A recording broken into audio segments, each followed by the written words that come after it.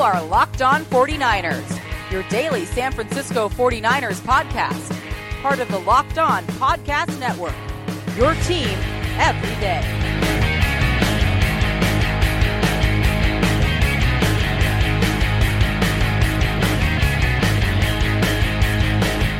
Welcome to Locked On 49ers, part of the Locked On Podcast Network, your team every day. Brian Peacock here with you on the Friday episode of this program. It is a Film Friday, and I actually brought an extra special guest with me to help break it down. An extra set of eyes looking after Marcel Harris and DJ Jones are the two young defenders on the 49ers that we're going to focus on today, and my guest is Chris Wilson. He is the lead writer from LockedOn49ers.com, helping me put more content over there on the website, and he's also a frequent guest on the show, so it's always fun to talk with the very smart football mind of Chris Wilson. Going to bring him on momentarily. Just a reminder to subscribe, rate, review the show. We're on iTunes, we're on Spotify. You can find all the podcasts on the network just about everywhere. You can find me on Twitter at BDPeacock. You can also email the show, LockedOn49ers@gmail.com. And now, let's get into it. Film Friday, and bring on today's guest. My guest today is the lead writer at LockedOn49ers.com. You remember him from the show, numerous appearances here. He's all over the internet writing things about the 49ers. He is Chris Wilson. Chris, always a pleasure. How you doing, man? Doing great. Thanks for having me on again. Absolutely. Let's see. Can you tell the listeners where to find you on Twitter and where else you are writing, not just LockedOn49ers.com? You can find me on Twitter at CGA Wilson. I write at a handful of places, Fansided, Niner Noise, 49ers Web Zone. Just started doing Clutch Points, NFL Analysis Network. So basically just Google my name and 49ers and you'll come up with a whole bunch of sites and a whole bunch of different articles. Inside the 49, my brother's site that I began my very illustrious writing career at 4 years ago. So those are the major ones that I post on a regular basis. And always a pleasure to read your stuff that you put on LockedOn49ers.com. And we've got some stuff coming up that's in relation to what we're going to talk about here today on the show. We're going to do a little film breakdown, talk about what we saw from Week 14 against the Broncos with a couple of players in particular, and maybe there'll be some other players mixed in here that we noticed or that were involved in plays. But mostly we're going to focus today on Marcel Harris, the rookie safety, 6th rounder out of Florida that's just now getting his footing in the NFL and getting a chance to start at strong safety for the 49ers due to a bunch of injuries. And he spent the first half of the season on IR, or the PUP list, I guess, or was it short-term IR? I can't remember now. But basically he was hurt at Florida and didn't play a lot last year. And so now he's getting a chance to play, and he looks like a little bit of a player. So we'll talk about him and the fire plug inside DJ Jones, the nose tackle. We're going to talk about him a little bit, and I liked a lot of what I saw there as well. So let's start with the safety first, the rookie safety 6th rounder, Marcel Harris. And first, I'll just put it in your court. What was the overriding thing that you saw from Marcel Harris on Sunday? The overriding thing is that he was just so much better than he was against Seattle, because he was a player who was learning his position in Seattle, to say the least. And he's a kid who barely played at all in college. I think he has 9 college starts. Just due to I guess his senior year, he lost the entire year due to a Achilles injury preseason, and then and only had a basically one full season of starts, injuries, and then a little bit of action as a backup. So he's a kid who really hasn't played at anywhere near this level, and even at the college level, even he's playing on a great team in a great division, but it's still not the NFL. So it's he's the kind of kid who's going to take a little while to develop, and I do give props to Saleh. I don't do that very often, but I definitely do for this last contest, because he definitely simplified it for Harris, and Harris really shined during the game, and especially during the last series, or the second, or actually, I guess it would technically be the second to last series, when he made those three consecutive stops on second down, third down, and fourth down. Yeah, and he's a kid who's got a lot of potential. He not the most straightaway speed, but he's definitely a big hitter, and he's he seems to read plays well most of the time, and he's definitely an instinctive guy. And sometimes it gets him into trouble. That did a lot in the Seattle game. It didn't get him into too much trouble in the Denver game. I think part of that was because of maybe a lack of quality quarterback play on the other side. So yeah, it would be really interesting to see if he takes that additional step up against a good quarterback in Russell Wilson this upcoming week.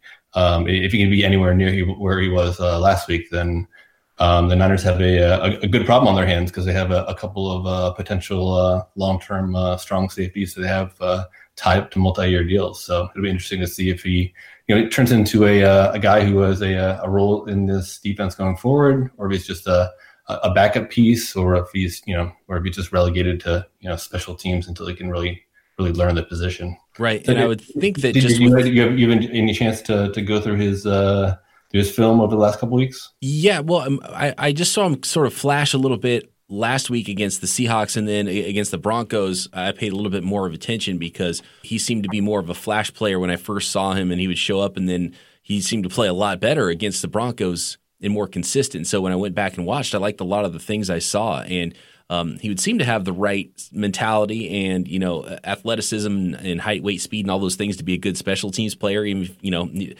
not everybody's going to be a starter in the NFL long term, but I did like some things I saw from him starting against the Broncos. And again, he flashed. He's that guy that when he sees it, he's really good at going and getting it. Like, he's good in pursuit once he sees it. And I think I like him, and which is usually the case, especially with rookies and with a lot of safeties, is they're much better going forward and like when the play's developing in front of them. And I like the angles he takes to the ball, and he's able to see it and then go get it and go make a play. And when he's retreating and going in reverse, I think he's a little bit more, it's a little bit more difficult for guys and young guys. So you would kind of expect that. But he played under control too. For being someone who I called a flash player, I didn't see him overrunning plays. He stayed sound on the backside of running plays and didn't just like completely abandon it and allow a big cutback lane. And part of that, I think he's thinking a little bit. You can see, actually, it's funny because once the play starts, I think he relaxes a little bit, but pre-snap, he's kind of jittery. And you can really see it on the all 22. He's like, okay, am I in the right spot? Am I in the right spot? He's like looking around, pointing, and he's like, okay. And so, like you mentioned, he's a young player, and so you can kind of see some of that, but he played pretty well, and he's played less football than some other guys, and he's already gotten his way onto the field and didn't have an offseason to work out with the team. So it's actually pretty impressive to see him play as well as he did against the Broncos with such little practice time. Yeah, I totally agree. And the way that Saleh simplified a lot of his responsibilities, especially early in the game, when the Niners are primarily playing man, is he put Harris right up the line of scrimmage in like sort of like a modified like bear front, but with switching the outside linebacker with the strong safety. So the strong safety was actually inside the outside linebacker / like a Leo Otto, a Sam rusher, and he would just be 7 technique up on the much less athletic Matt Lacoste, their 18th string tight end with all the injuries they had this year, and he would basically just he played the run if it was run, but otherwise they knew that he had the speed and the athleticism to take care of Lacoste, who I don't think he might have caught a ball or two, but not on Harris. And even if Harris made a little bit of a mistake, he was able to make up for it quickly just with his athleticism, and it definitely was a good game plan for him, especially in the beginning of the game, because he and like you said, there are a couple of times when he was caught alone on the backside, and one very nice play when he cut back on a reverse and inside the offensive lineman and made a nice tackle, and then another play earlier in the game when Solomon Thomas pretty much blew up the play. And he was all alone on the outside, and made a nice tackle on I believe it was on Lindsey. And of course, there is a real nice tackle on Lindsey on that fourth down play. So yeah, I think that they definitely recognize that playing against Seattle was a little too complex for him, and he's still learning some of the idiosyncrasies of playing cover 3. I'm not sure how much of that he played in college, specifically the Niners version of the cover 3.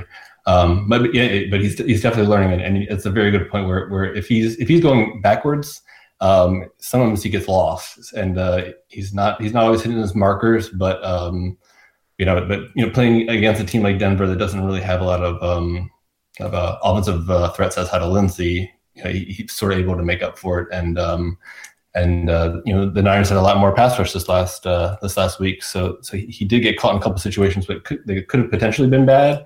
But the good thing that the Niners pass rush got to the quarterback before he could find the open receivers. So overall, it was definitely by far his best game, and the most plays that he's most snaps he's had over what I guess he's played 4 games now.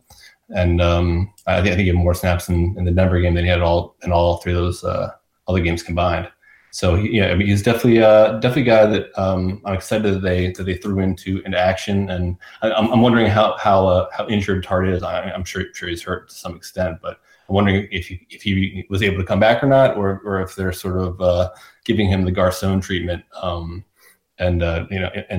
just letting him rest while they've tried the rookie out in a new position he hasn't played before to see how he does, and to see if he's a major piece in the on the roster going forward. Yeah, and I love them letting the young guys play, and he had 74 total snaps, which is definitely the most he's had so far, and so that was good to see. And let him go, let him learn some things, and I think I agree with you that they tried to simplify things, and that helped. I think that helped the whole defense playing a little bit more man coverage, which we might see a little bit more going forward. And we've seen that actually from the Seahawks this year too. So maybe, that cover 3 thing doesn't have to be an all the time thing, and they can go away from it and play a little man. And I think that helps, and it probably confuses teams that are not expecting a lot of man being thrown at them from the 49ers. But speaking of those 74 snaps, there's a few more in particular I want to talk about in depth, especially at the end of the game, some big-time stops for the 49ers. So more with Chris Wilson. We'll be breaking down some specific plays from Marcel Harris and then a little bit of DJ Jones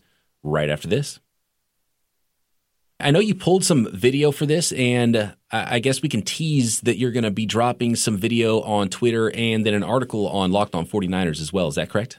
Yep. So I ran through all of his film from Week 14. I'd already run his film from the previous weeks, and so there was a lot more good in Week 14, so I decided to put all those together, and then I'll probably post this out to Twitter later tonight, and then tomorrow morning when the podcast hits, we'll have an article up there, just sort of going through the good, the bad, and then there were a couple really good plays.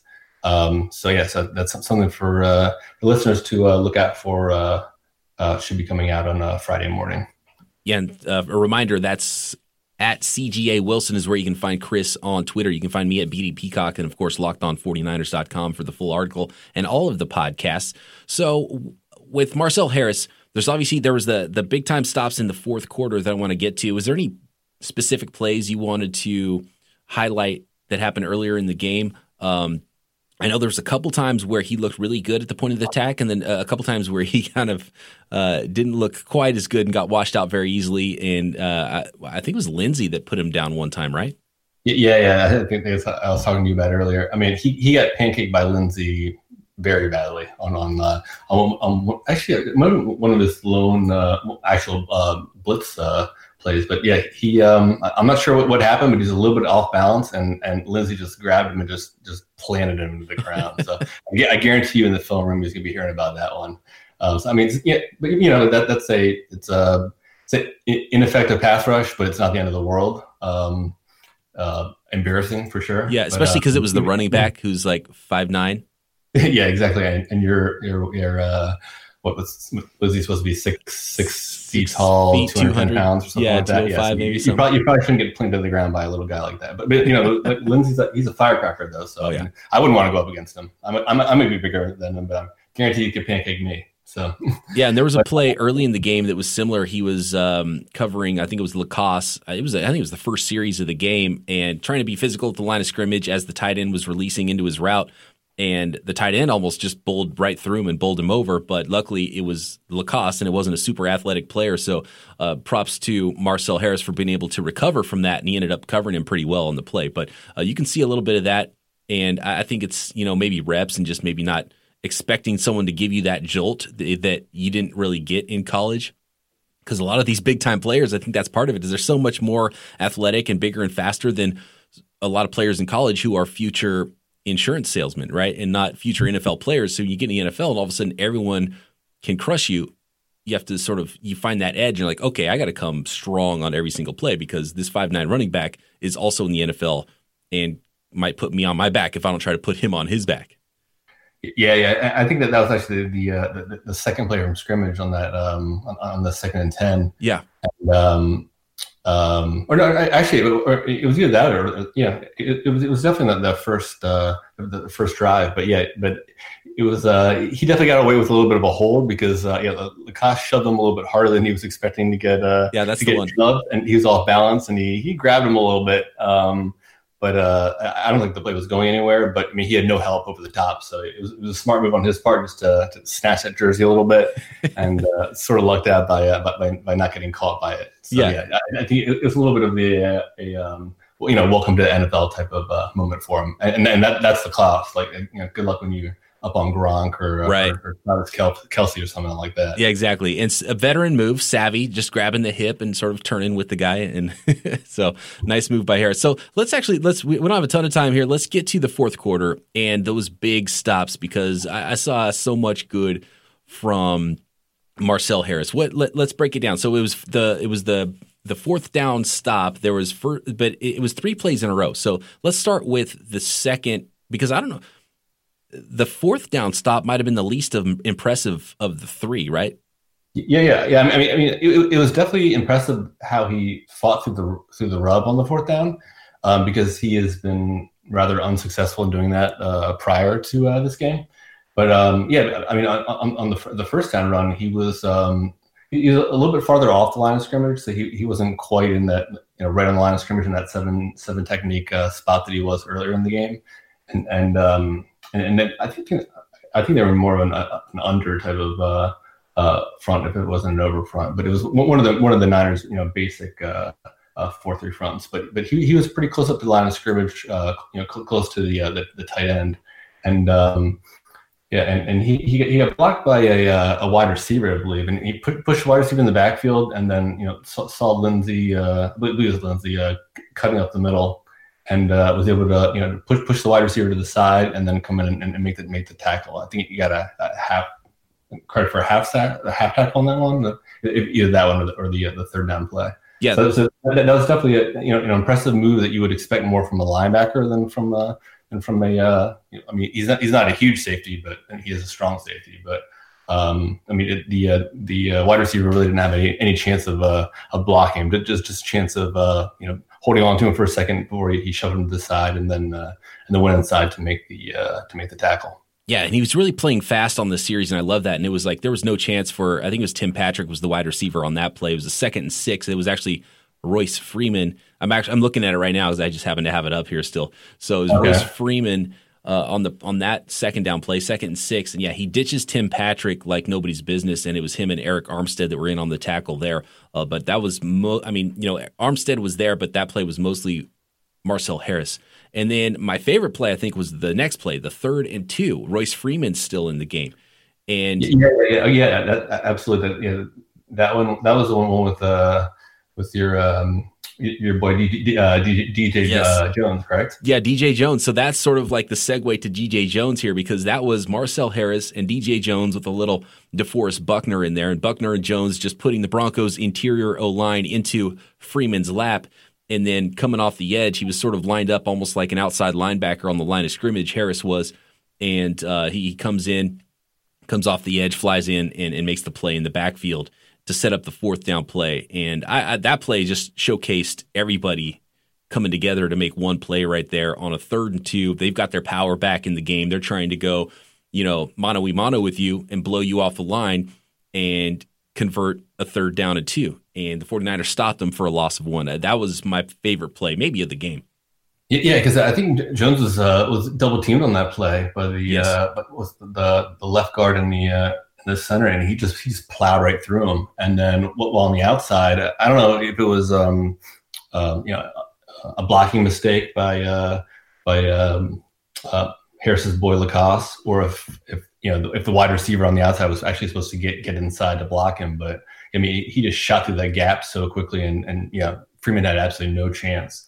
If he wasn't going to make the tackle, then Reed or like 2 or 3 other guys were just about to, and it was it was definitely a key play to stop them from getting significant positive yardage, and gave him the ability to make that nice open field tackle on third down. Yeah, on fourth down. Yeah, in that third down play, it was the second play in a row. They tried to block him with the wide receiver, so Lacoste sort of released up to try to get the linebacker, and they left the wide receiver to block Harris on the edge, and he just blew right by him, and he almost put Harris on his back into the backfield, and he came flying in on that play, and DJ Jones occupied the center and the left guard. They tried to double team him. He pushed them both back, and then Buckner was one-on-one with the right guard, which was a mismatch. So that was a fantastic play by the front for the 49ers to make that 3rd and 2 stop for a loss of 1. That set up the 4th and 3, where, first of all, I don't know what Keenum is doing throwing that ball.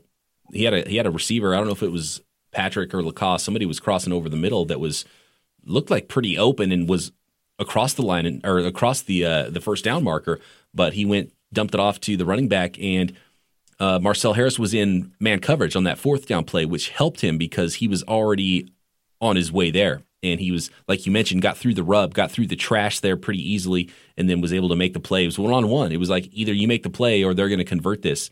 And he came up big, and he was like a missile on that play. So a really great 3-play run there from Marcel Harris to close out and end a really important Broncos drive.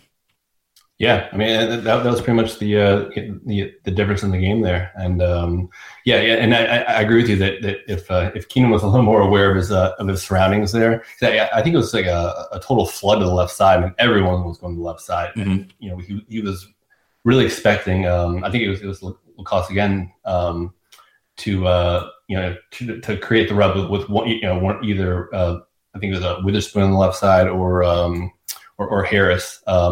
Expecting to do that, but Witherspoon did a good job of pushing Lacoste to the inside, and then and Harris fought through it. And I understand you wanting to put the ball into the hands of your most explosive playmaker, but when you have open wide receivers that are because I think they're just in a straight man there. So when you have open wide receivers in the middle of the field and no linebackers to knock the ball down, it'd probably be a little bit wiser to hit one of those guys, but. With his accuracy in the game, maybe going to the open receiver and hoping his open running back was able to make a play was a smart move, but definitely didn't work out for them on that play. That was really the difference in the game there. Yeah, and that one really felt like it was the play that was going to seal it, even though there was a few more chances for the Broncos where you weren't completely convinced that the game was over, but that was a big one. Yeah, like after we nailed it. Even after victory formation is like, oh, no, still not over. Yeah, unbelievable. Like trying to leak tweets up. It's not over yet. Yeah, exactly. Yeah. Never seen that one before. So let's move on to DJ Jones then, the man that annihilated that double team on the 3rd and 2, setting up the 4th down stop. DJ Jones. My first sentence here with DJ Jones after just watching the tape and watching him play, it just says, DJ Jones is a big old donkey. And I just love that. I like the players that, it's why I like Trent Taylor, who's, 5'8" and 180 pounds or whatever he is, and he's a jitterbug and he can get open and do his thing. I like the players that are almost cartoonish in that they are this one thing and you know exactly what they are. And I like that about DJ Jones, and that's how I like my nose tackles to be like wider than they are tall, and they're immovable. And Earl Mitchell's just not that player. And I know the coaching staff loves Earl Mitchell, and maybe he got overpaid in free agency, and maybe he's, someone who they thought could come in and get a little push, and he's somewhat athletic, a little undersized nose tackle, but he can hold up against the run.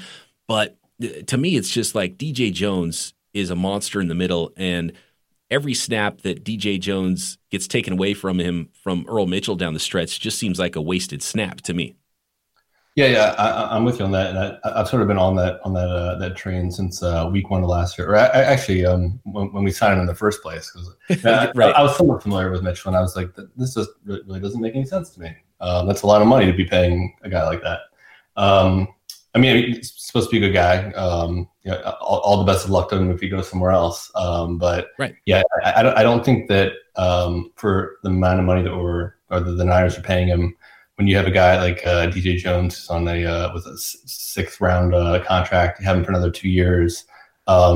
He's a more effective run defender than Mitchell. It's sort of odd that we're hanging our cap on having such a great nose tackle in the passing game. A guy who can drop into coverage and knock balls down. It's not really what you're looking for out of a nose tackle normally. So right. DJ Jones definitely fits the bill a little bit better. And with Earl Mitchell and all the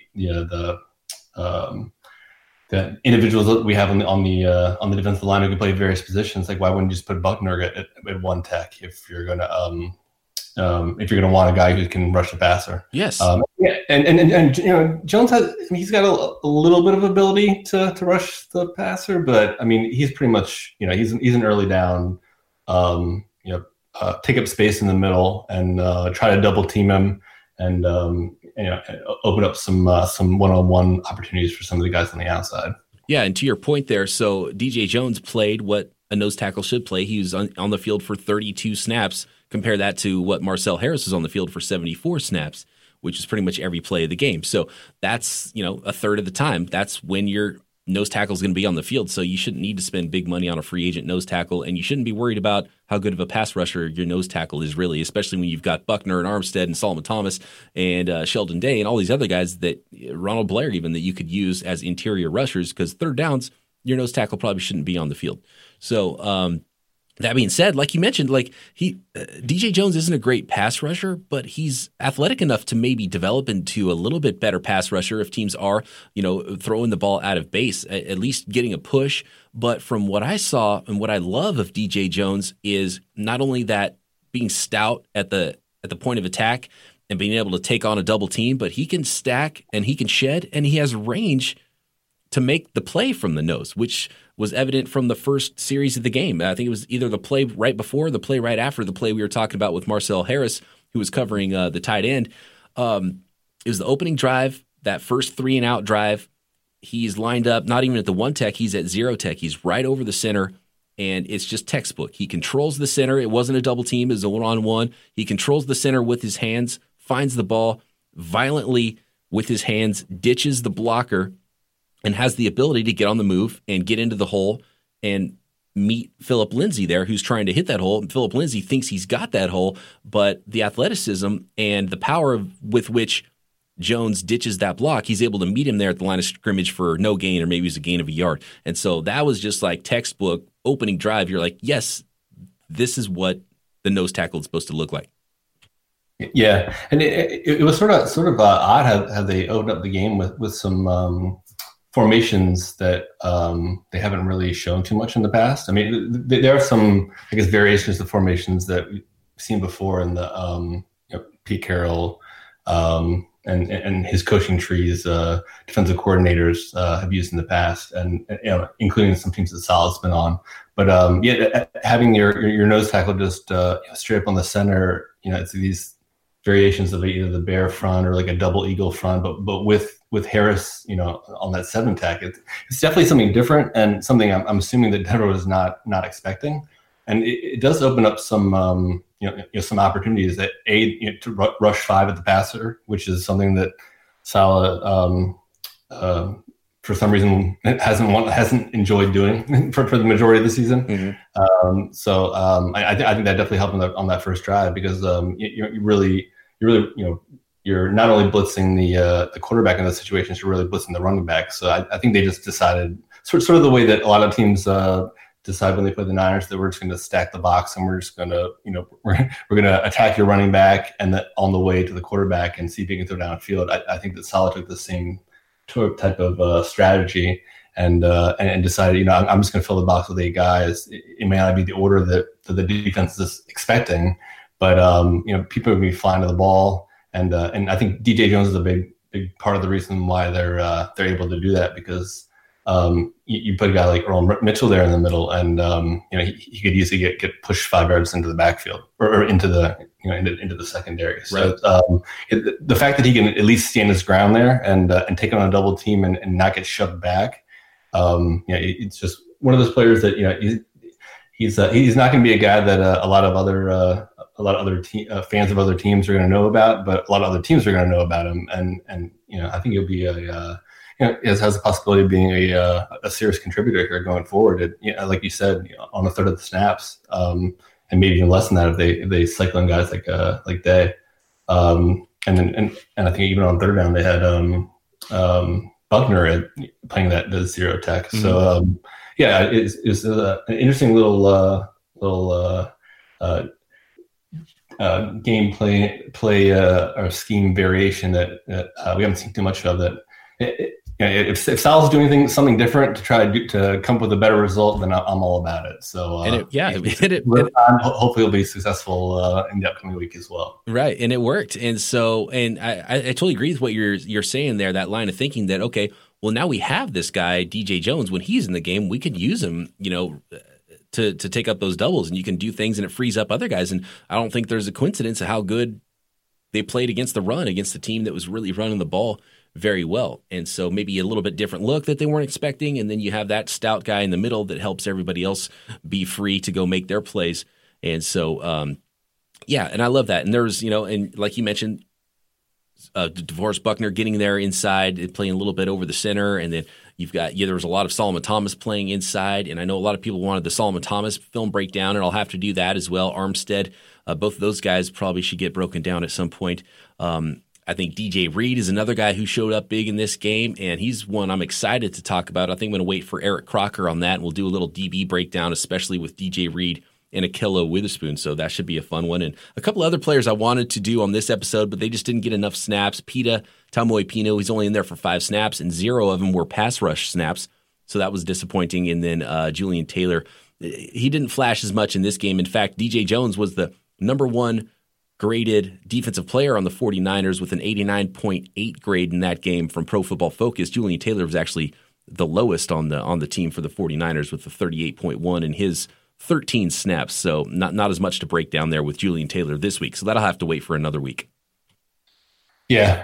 He's a guy that a lot of fans were really looking forward to having a season where he contributed, but so far hasn't been the case. But I mean, he's played well in previous weeks. But I think they need to figure out how they're going to use him, because throwing him out there as a Leo is really not going to fly. He doesn't have the speed for that. And a couple times they would just sort of take a tight end and chip him and just let Keenum run away from him. And if that's going to be their strategy, then you're really going to have to come up with a different way to use the guy, because I mean he's definitely a good run defender, but whether he, I really don't think that.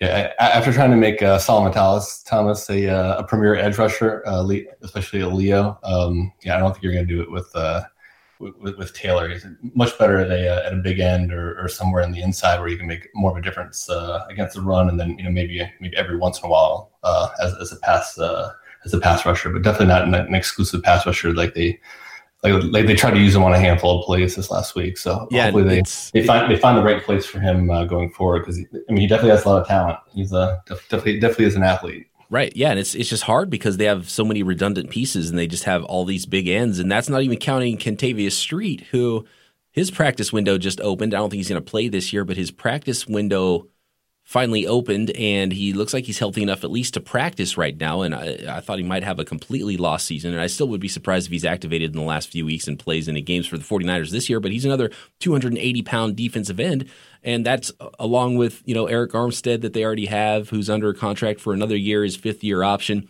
Solomon Thomas, obviously, who's been talked about ad nauseum, and even DeForest Buckner, who could play the big end spot really easily if you had other guys that could play inside and play the opposite Leo spot. So, it's just crazy how many guys they have at big end. They got to figure that out, especially if they're going to start adding more defensive ends in the offseason that can actually rush the quarterback.